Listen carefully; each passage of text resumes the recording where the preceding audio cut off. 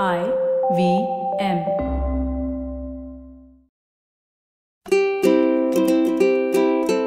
Hello and welcome to the Habit Coach podcast. I'm Ashdin Doctor, your habit coach, and today we have a very interesting episode. We're going to be talking about how do we increase the power of our mind. We're going to be talking about meditation. We're going to be talking about focus. We're going to be talking and geeking out on some of the science behind it. It's going to be a mind-expanding podcast. So I have two guests with me, and I'm going to ask them to introduce themselves because it gives you a chance to get familiar with their voice as well. So, Harshil? I'm Harshil. I'm Aayush's co-founder at Level Supermind. And Level Supermind is an app that we've been building. We launched in September. And we're very excited on this journey. And that's where I'm spending half my time. So half my time is spent building Level Supermind, half my time is spent building Shebang. So I'm running both of these companies right now. And I'm really excited about everything that one can unlock through the mind. Amazing. When did you start Level Supermind? I mean, we've been building for about a year and a half before, but we released publicly in September. Amazing. So till now, we are fortunate that we got a good support. We got over 300,000 users using the app, and we keep getting feedback. So we're improving every day. But that's what we're doing with Level Supermind. And leveling up is all about improving in any case. So that's absolutely. What it is. All right. And Aayush? Hello, my name is Aayush. I'm also one of the co-founders of Harshil. I joined Level, we started Level 2 years back. I joined as an intern and then slowly was promoted or uplifted to co-founder. Leveled up. We have to use the level concept. Leveled up. Leveled up to the co-founder level. I graduated from IIT Madras. During pandemic time, I had a lot of time. And during that time, the entire concept of self-growth and all that thing started interesting me, and very excited for today's podcast. Why did you join the company? What was so exciting about this particular aspect of life that... Sure. It was I was in my final semester and I had a lot of time because COVID was there, college was closed. And during that time, since I had a lot of time, I was getting bored. Getting bored is very important. So I was getting bored and I started studying how to materialize my ambition. I'm an ambitious person. So I was studying how to materialize my ambition. And I realized to build a very scalable business, I need to be scalable first. And while I was breaking down how to be scalable first, I realized that for the mind, I need to do certain things. For the body, I need to do certain things. For the soul, I need to do certain things. And in that process, I went to Vipassana for 10 days. And once I was there, it was very new. I was not a pro meditator, didn't know enough first in the magic of, let's just say, a stable mind. And when I came out, somewhere my intuition hit. I saw his podcast with Ranveer Alabade. He's also one of our co-founder. And I have a weird intuition which sometimes guide me, the heart guides. So I was like, no, I need to reach out to Harshil. And it was a very random Instagram text where I messaged him saying that I think we can work together and create a den. And I have a feeling we can do it together. Can you mentor me to do that? And I sent my resume and then he asked me. And within 2 days, I landed in this beautiful city, Mumbai. It was a very weird time. COVID was there, everyone was dying. My parents was not, they didn't know, why would you go during a COVID time? And from there it started. Podcasts can be very powerful. Yeah, absolutely. Yeah. Podcasts can be powerful and DMs can be powerful, right? Yeah. Instagram DMs, you have no idea the kind of stuff that actually works from there. Yeah. And I think from my end, I always say this, and I say this with utmost frankness, that nobody from IIT ever wrote to me. So for me, it was like, hey, somebody from IIT is writing so interesting. To me. Interesting. Why don't you just come down? Let me send you let's figure out this flight ticket stuff, and why don't you just come down?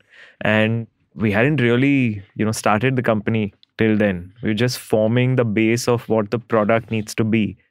And that's when Aayush came in and we said, okay, at least you start working as an intern in what we're starting to form. But very quickly, the ethic that he had and the detail orientation that he had. And I think that's what works between the three of us. Actually, Ranveer and I are a bit more macro, all over the place. Let's think as big as we can. And we're good with execution. And I'm not saying Aayush is not good with blue sky, but what he brings to us is really, the detail of how to really get something really, really solid done. So there's this theory of, the kind of shape that you are. You're either a triangle or you're a square or you're a circle. So I'm more of a triangle. You're a triangle. Which is look forward, look big and focus on the bottom line and really just try to open up avenues. And sometimes you're often a combination. Correct. So I think Aayush, according to me, is a great triangle square, because the square, along with being focused on what we can be and make the dent with, The ambition is also very analytical and is able to break things down so carefully. And they're typically the best people for process.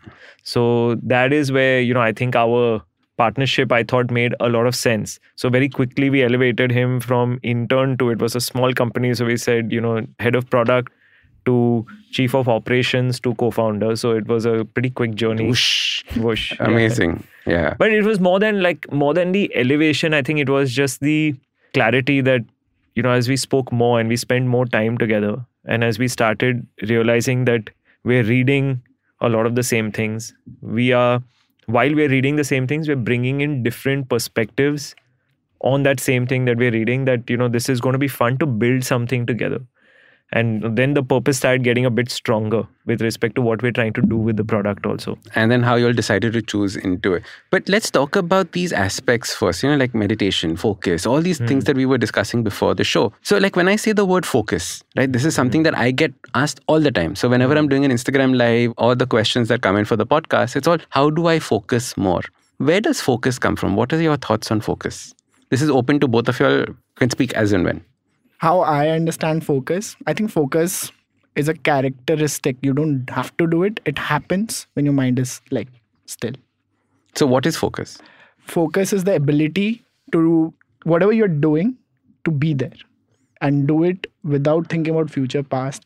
Be there. Let's say if I'm focusing on listening to you, the degree of focus can reach to a level where if I'm saying the word light, the l and t, light, the time frame can be felt. It all is possible when your mind is still. It's not jumping to future. It's not thinking about past. If you see very carefully, the characteristic of mind is to either think about future or think about past. And with practice, you do nothing of both. And then whatever happens is magic. And that's what I think meditation is one of the smartest tool to practice, to be in the present moment. Because I was on a podcast yesterday and I was asked this question about, you keep saying be present, be present. What does be present mean? And I was saying exactly this. When you're in the past, you're only living from a place of sadness or worry because you're remembering events that have happened. And when you're in the future, you're only being creative. You're coming up with anxieties and fears, etc. So interesting the way that you exist in these two time frames. But when you realize how to, and we talk about habits, to come back into the present, makes such a big difference. Yeah. Absolutely. The other thing, just taking off, and I love when Aayush uses the word meditation as a tool.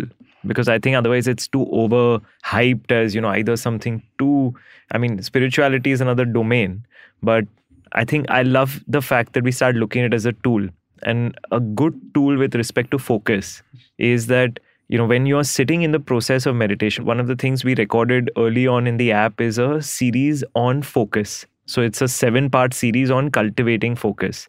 And one of the tools that, within this meditation practice, we looked at saying that when coming from the school of mindfulness, which is that when you're sitting still, you watch your mind go and then you bring it back. But the other thing that we added as a dimension is that when you catch your mind wandering, you actually give it a smile. So you're giving it a, positive reinforcement saying, look, I've got you. And I'm kind of bringing you back at this moment. So the moment that your mind wanders is actually, gaming your mind to a moment of victory. Correct. That I've seen you wander. Don't worry. You can do what you want to do, but it's a moment of victory for me to then again bring you back to this moment. And then you go again and it's a moment of victory for me and you bring it back to this moment. And this smart tool is almost like cultivating a muscle for the mind. Because the more we get into the practice of meditation, it is really about, cultivating muscle around your mind to be able to be in that present moment and to be more focused. So focus, present moment, I completely agree with you that it's very interrelated. Not straying into, yes, there's the past, there's the future, but there's also within this present moment where we are getting our mind distracted and really being more into the intention of what we're trying to focus on, which is what focus is about, really. Correct. It is that, what are you using focus for?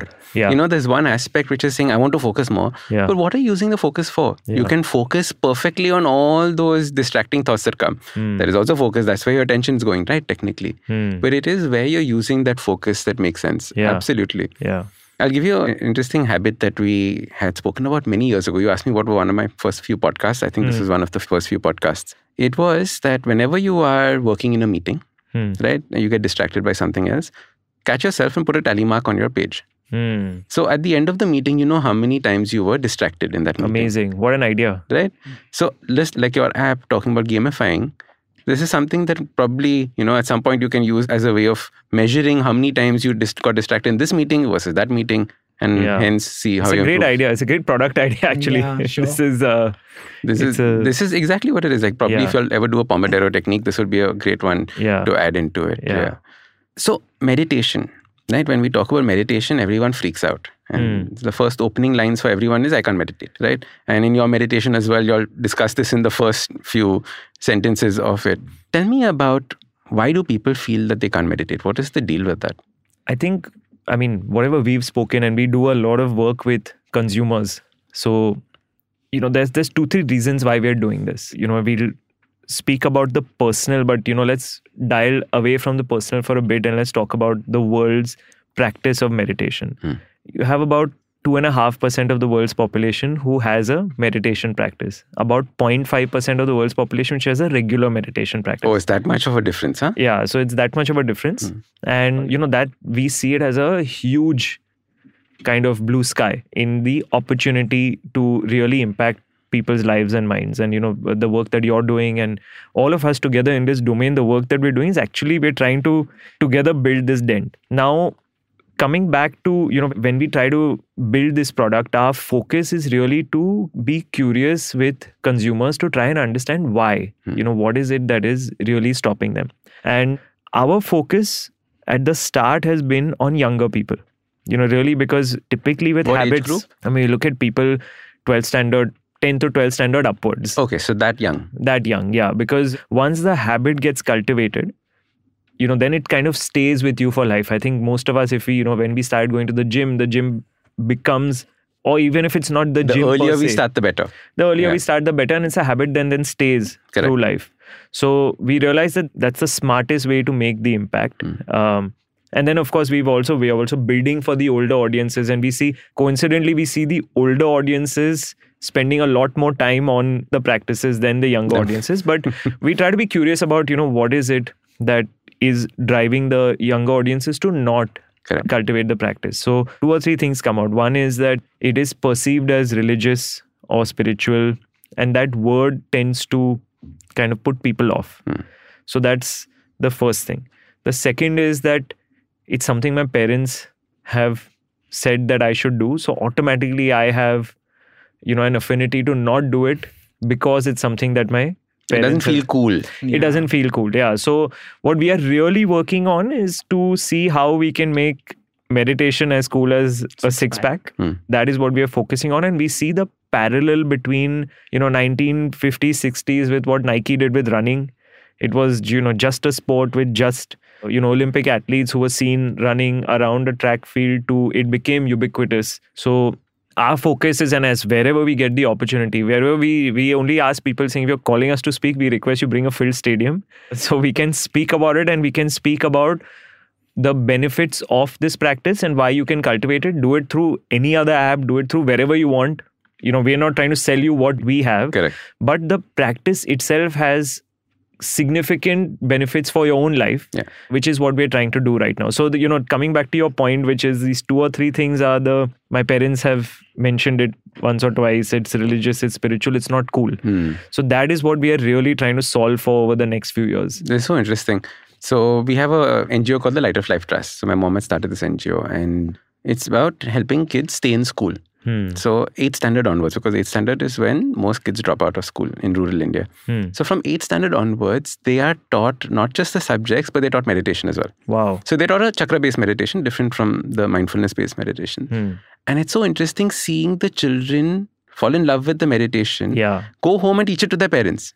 Yeah. Right. It is that for them, especially, it is very new, right? Because they have not grown up hearing the word meditation. Correct. Right. Out here in urban India, we hear meditation quite loosely, but out there they didn't know what they were doing. Yeah. So it's so interesting to see that difference between the urban it's and rural. amazing work that you're doing and your mom is doing. And, similarly, that's the work we've been doing also in schools, in government schools and unaided schools, and the kind of, the testimonials we get after the sessions, because, mind band hoke, dhyan hoke, itna maza aaya कि वो feeling मैं आपको explain नहीं कर सकता हूँ और मुझे और करना है इसको. And then we are now getting the principals of different schools reaching out to us saying that, why don't you guys do this for us as well? Because we do typically a 7-day introduction session inside the school.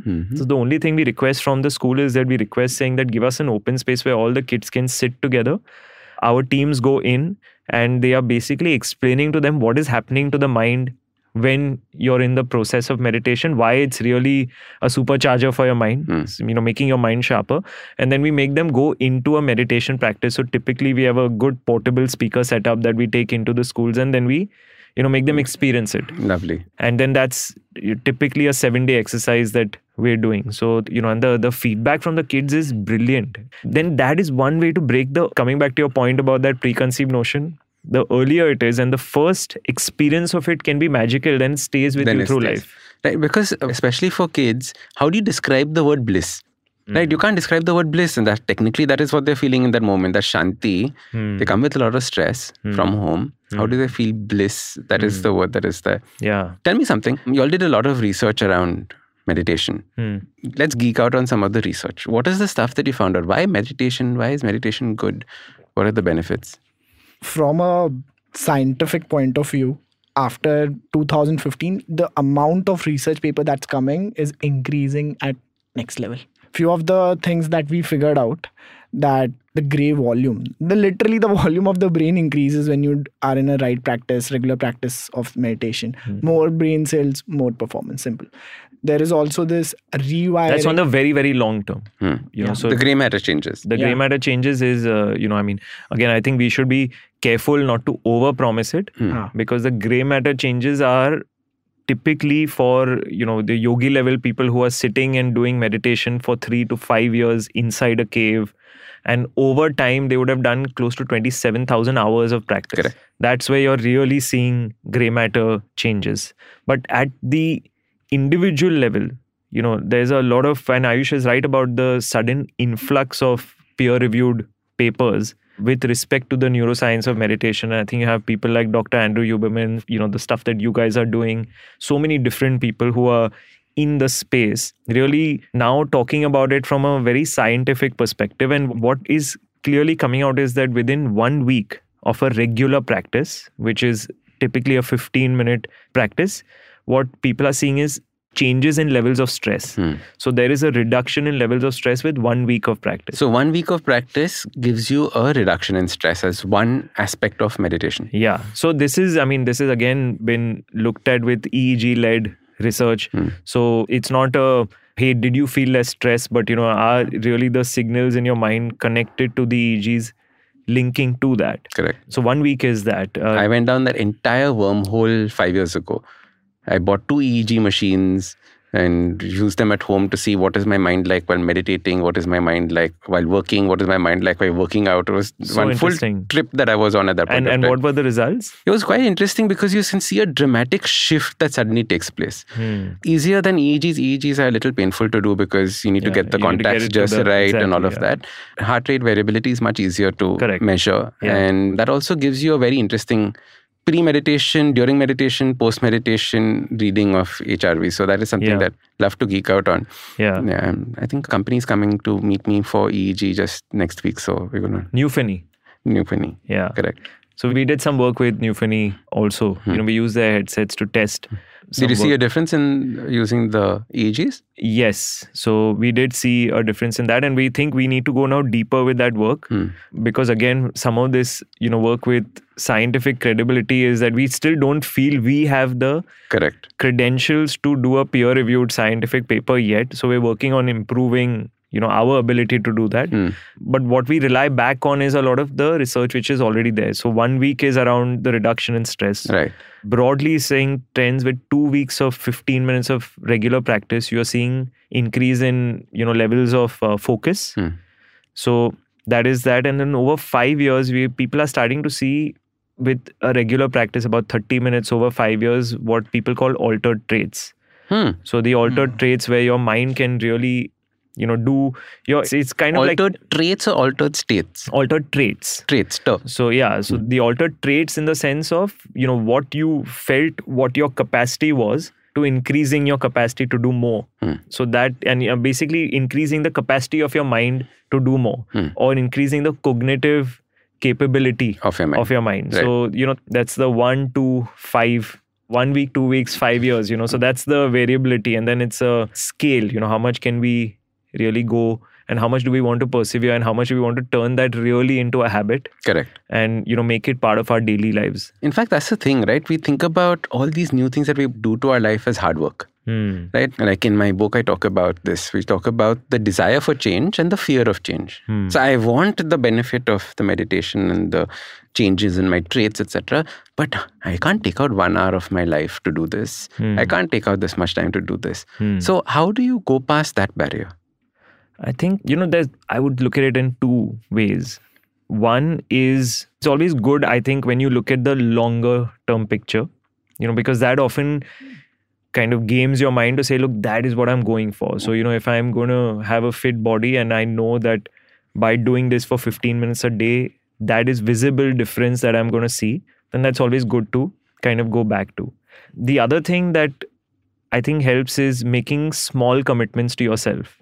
So with respect to habits, one of the things we discovered when we were dealing with consumers is that we understood that most people said, I will stick to a habit if I commit to myself. And that's why after the first meditation that's completed on the app, we ask you to commit to yourself for 3 days, 5 days, or 7 days. And then there's a whole bunch of notifications and reminders that come to you saying that, look, you committed Boss, to yourself. You committed now. Committed to yourself. It's like Salman Khan's dialogue, right? एक बार मैंने commitment कर दिया तो मैं अपने आप की भी नहीं सुनता. Lovely.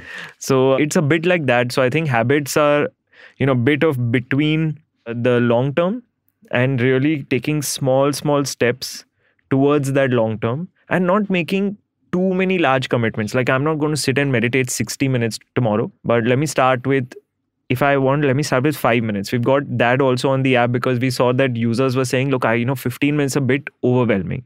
So we've got a 21-day series for 5 minutes. Then we have an introduction series for roughly between 12 to 15 minutes for 7 days. So that eases people into the habit. And once you've eased into the habit, I believe, and when you spoke about that, how do you get people to feel bliss? I think that's the inbuilt advantage of a practice of meditation, is that the moment you spend those 15 days or 21 days, you will feel inside of you, a resonance which will say that, look, I want to come back to it. So that is, I think, a good kind of mix of how all of this comes together. Very interesting. All right, we're going to come back to the podcast after a quick break.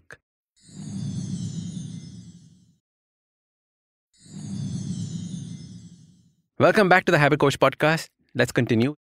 There's one more thing that we need to discuss, I think, is something which I call spiritual peer pressure. The more I'm reading, the more I'm understanding, maybe it's not about quantity. It's quality. It's quality. But spiritual to reach that state, start with quantity. So what I was saying, first understand, be empathetic towards yourself. It might not be the easiest. It's not like eating a junk food.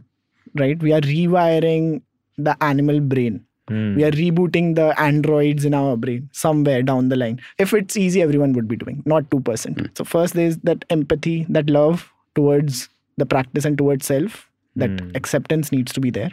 Second, down the line, you have to do it. It needs to be done, needs to be inside you. You need to put it in action yourself. Yeah, you need to. All these things will help you, but make peace within. You need to sit. How did you all decide on this particular format of meditation? So we're doing a fairly wide variety, because what we see also with the practice of meditation is that each person has their own.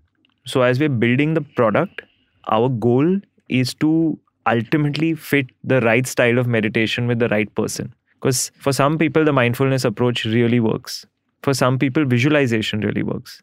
For some people, it's the chanting or the mantra-based meditation that really works. But within each, we are trying to do deep work to make that meditation relevant such that it can be catered to be built into a habit. Correct. So, the introduction series that we have around mindfulness is a 7-day series which really takes you through different tools and techniques of mindfulness. It's really like a summary of all the tools and techniques of mindfulness in terms of, like really skilling your mind to be in that moment. Similarly with mantra-based meditation, what we've noticed in the meditation practices available outside is that when people attach to a mantra-based meditation, they don't really connect with it because they don't connect with the meaning of the mantra. And any mantra-based meditation is really about connecting the meaning of the mantra. Correct. So, let's say that we pick up a mantra and then we are explaining what that mantra is doing to you, or really what's the meaning of that mantra. So, is the mantra, if I take, for example, and you're bringing the mindfulness into the mantra. Almost. Yes. One is the mindfulness and second is the connect. So if I can illustrate with an example, and we are working right now on across a variety of mantras across religions. Lovely. Because, we believe that is again the opportunity, So like, for example... Not every religion has a mantra. That's the thing. It's so interesting, but it's been lost across time. Yeah, exactly. So for example, we were consulting with a master who said that, how in Hinduism you have Om. And he was speaking to an audience in the Middle East and he said to them, you will not chant Om, you chant Al. Correct. Now, what we're trying to do is really increase the connectivity with the mantra, with the audience. So let's take, for example, the Hare Krishna Mahamantra, which is basically the chanting of Hare Krishna, Krishna Krishna, Hare Hare, Hare Ram, Ram Ram, Hare Hare. Correct. Now, over 7 days, what we're doing in that is that we are basically, the whole ethos of the Hare Krishna Mahamantra is you're doing 2 parts. One is, Krishna loves butter. So you're really pushing your impurities to the top and, churning that butter to the top, saying, Krishna, come and eat that butter now. So that's one part of, getting connected to the mantra. The second meaning of Hare Krishna is the come Krishna. So it's like, come to me. Whether you believe in Krishna, whether you believe in, whichever entity you believe in, correct, come to me and find divinity come rest in me. So that is the other part of, and then you do a bit of chanting and, reflecting on that chanting. So the moment we take people through the journey of the mantra, what that mantra really means and what that mantra is doing to you, then you can stay in a mantra meditation practice as you go along. So correct. On the mindfulness side, what are the different tools? What are the different skills? The smiling tool that I spoke about, which is that as your mind wanders, you catch that wandering thought with a smile. And compassion and bring it back. Or, whether it is with respect to this mantra-based meditation. And then visualization is a whole new world. Correct. Because visualization, opens up a lot of possibilities. We've got a great coach on the app, Saloni Suri. So she's done a bunch of really good visualizations with respect to, how you see your parents appearing in front of you, how you see your family and friends appearing and they're putting things into a goblet and then you drink that goblet. So all the good thoughts are coming into you. Yeah. Or like, then within visualization also, it's, the pranic healing school is really focused on visualization.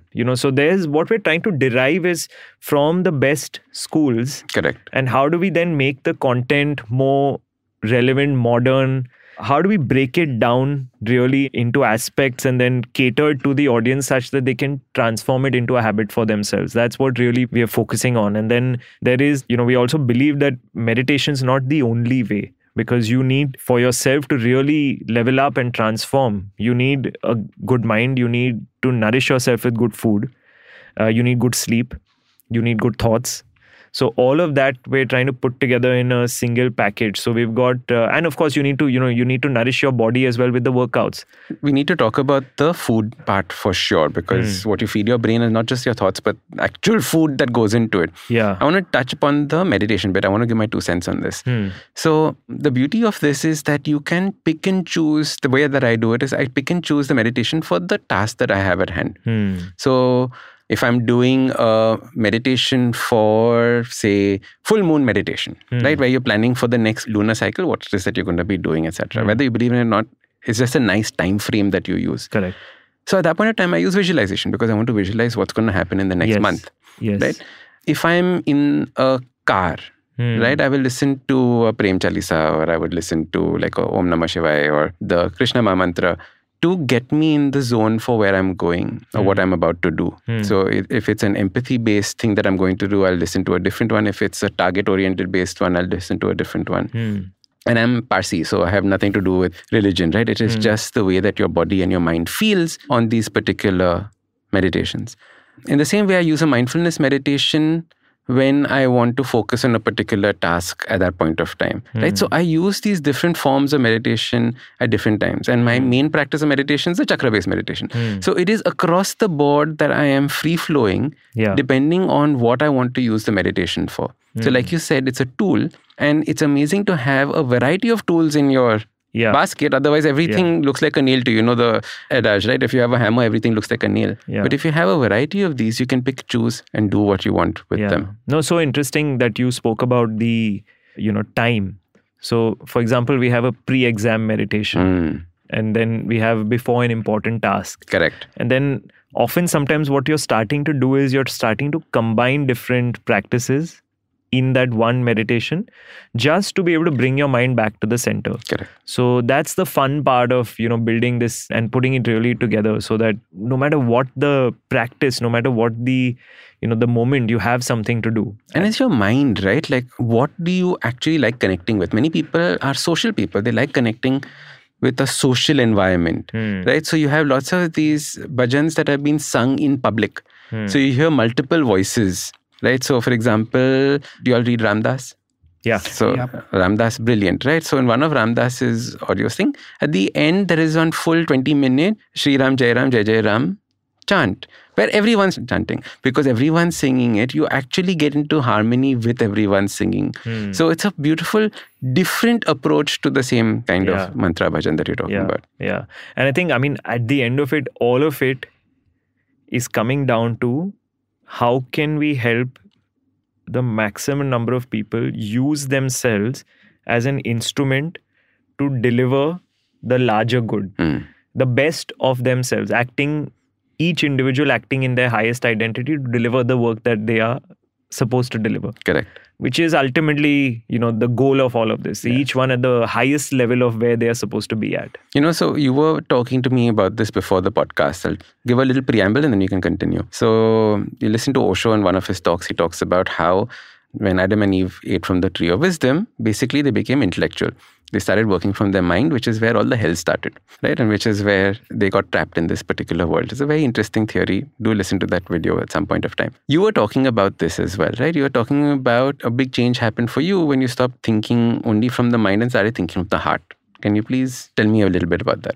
Where I come from, logic is given a lot of weightage. IIT. Wherever, like since bachpan. I think I was conditioned that logic is the way life works. If it can't be explained, means it's not true. And I was a hardcore logic person. I'm still am, but it's a tool now rather than my entire reality. What I realized, things are simple and needs to be simple. And in the process, we started exploring myself, all the thing. And towards the end, it's all how easy is it to listen effectively. If you can listen to your heart, it will guide you to the right direction. What does listening to your heart feel like or sound like? Very interesting question. I had a similar question. So let's say there are two voices inside us. The voice of a brain and the voice of the heart. The characteristic difference between the voice of a heart and the brain is, heart is very simple. It doesn't change. And there's a silence after that. It doesn't change. The voice of the brain is analytical and changes with new information. So the voice of the heart is non-debating, for example. Non-debating, very calming. It might be illogical, but it is. It might not make sense right now. It might not make sense. And sometimes, because of all the distraction, we are not able to listen to the heart. But heart is so powerful, it starts communicating to you through gut feeling, through intuition. But it communicates. There is that voice that comes in. And we should respect that. Because please understand, the working memory, all that thing is very small part of our brain. There's so many things that's inside. We should not even that we haven't even begun to understand. Yeah. And that's a big thing inside. And you would have noticed that all the cliche knowledge, wake up on time, be kind to other people, it's there in the market. But it's not unlocked inside me. I know it, but I can't do it. Right? It happens. So effectively, all these meditation, please practice, please nourish the brain, please do the workout, please nourish everything, because it's very important for that cliche knowledge to become your reality. And you will be like, "Arey, I knew this." But now you will have You'll feel it. You feel it. And then you're like, "I knew it." And then you'll smile. Right? And I think that's life. So give me an example of when you listen to your heart and not the mind, or tell me a story about this exploration that you had. Yesterday, let's say. Yesterday, we have Mondays off in office because we don't believe in. So I'm very, I want my me time. I'm a person who needs time to recharge. And one of my friends was reaching out. Earlier, let's just say some time back, I'd be like, the entire week will be heavy. I need to recharge myself. It's not logical. Can't be there for one person all the time. And logic will find many reasons not to do what you don't want to do. And then yesterday itself, like there was that, "ठीक है, कर लेना यार, क्या जाता है? Just do it. It's fine. What will happen?" And there was no if else. There was a silence. But the brain, 1,000 reasons not to do, 1,000 reasons to do. That one line, just do it. Give time, help. That all these things, once you start following your heart more fearlessly, I think things become simpler. It's not very hard. That's my observation of. So do you also have this experience of, listening to your heart instead of the mind? What has been your thoughts and experience on this? Before this, when we were outside, you mentioned one thing, which is about, maybe we'll touch upon this, but you mentioned for ayahuasca, you need to be able to cultivate the right process to be able to receive. Correct. So I think with respect to listening to your heart versus listening to your mind also, it's really about cultivating yourself to receive. For me, I mean, yes, Aayush gave an example of within daily life. For me, there was this one kind of aha moment where the heart superseded the mind. It was a workshop that I was doing with my teams, and it was a 2-day workshop run by my coach Saloni, who I spoke about, who's also on the app. Correct. Recorded her meditations. But the first day of the workshop was really a lot about self-discovery, knowing yourself. What happens typically, and I'm just trying to correlate it to that environment that you're talking about, which is, cultivating that environment. So what is happening to the first day was we were cultivating this environment where we were stilling everything and we were shutting everything out, and we were really going into the practice of knowing ourselves. So, my orientation is more towards people pleasing.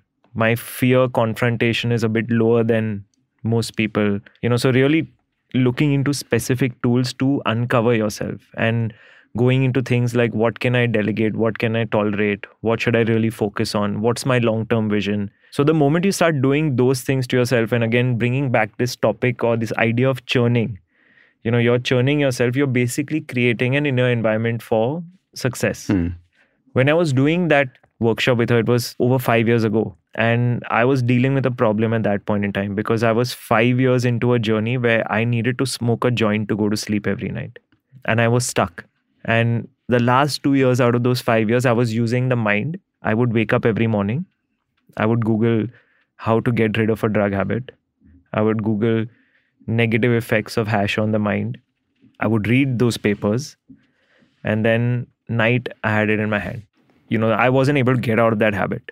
Then that day, because that day we had spent on really cultivating ourselves, I felt courageous enough because I hadn't spoken to anybody till then that this is a problem I'm dealing with. It's typically when you have a drug. Saloni didn't know about this at that point of time. She didn't know about it. Because it's an embarrassing habit.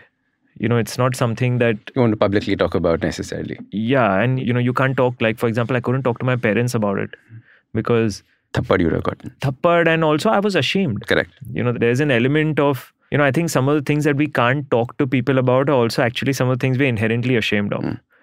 So it's the stuff that we need to talk to people about. Exactly. Yeah. Exactly. So then I, opened up to her saying, this is the problem that I'm facing. And the words she said to me resonated, coming back to the topic of mind versus heart, resonated straight in the heart. Because what she said to me is, look, really what's happening to you is that you are constantly getting high because you're not actually high on your own life. So for different people, the line may hit differently or the line may be different, but that one hit straight to me in my heart. And there was no debate on that. There was no, to his point about There is no right, wrong in that. There was no like, hey, no, actually I'm doing so many things. I'm building so many things. How can you say such a thing to me? There was none of that. That was like, no, this is absolutely true. That was when my journey with meditation began.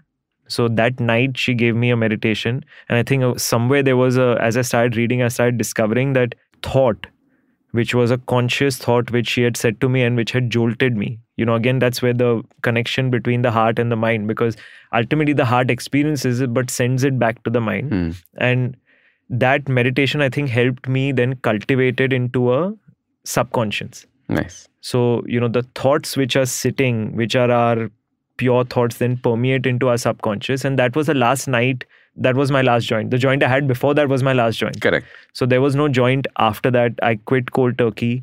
I started. You just realized you didn't need it anymore. It wasn't serving a purpose in your life. It wasn't serving a purpose in my life. And that habit switch, the overnight habit switch, I think often the thing with habits is that, if you can cultivate the need or the real core need for the habit for yourself, correct, then that habit finds its way to you.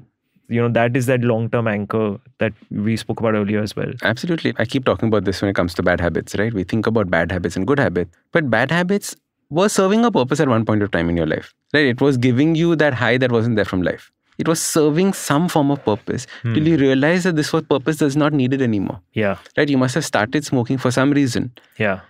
So it was okay at that point of time. It was serving a purpose. But then once it stops serving a purpose, learning how to let go of it is where the key happens. And when that penny drop moment happens, you realize, okay, I can let go of this. I can probably replace it with something else that I need. In your case, meditation, right? And then you suddenly realize that there's a difference in the way that the habit changes. Yeah. All right, so this was the first part of our discussion about understanding the mind. We get into a very interesting conversation in part 2, where we share a lot about our personal journeys. So make sure that you listen to part 2 coming up next. Now, if you like this podcast, don't forget to check out other interesting podcasts on the IVM network. You can listen to us on ivmpodcast.com. You can also follow us on social media. We are IVM Podcast on Twitter and Instagram. If you want to reach out to me, I am at ashdindoc on Twitter and Instagram. You can also go to my website, awesome180.com. Now, I have just published my first book. It is called Change Your Habits, Change Your Life. Please do check it out on Amazon and wherever else you get your books.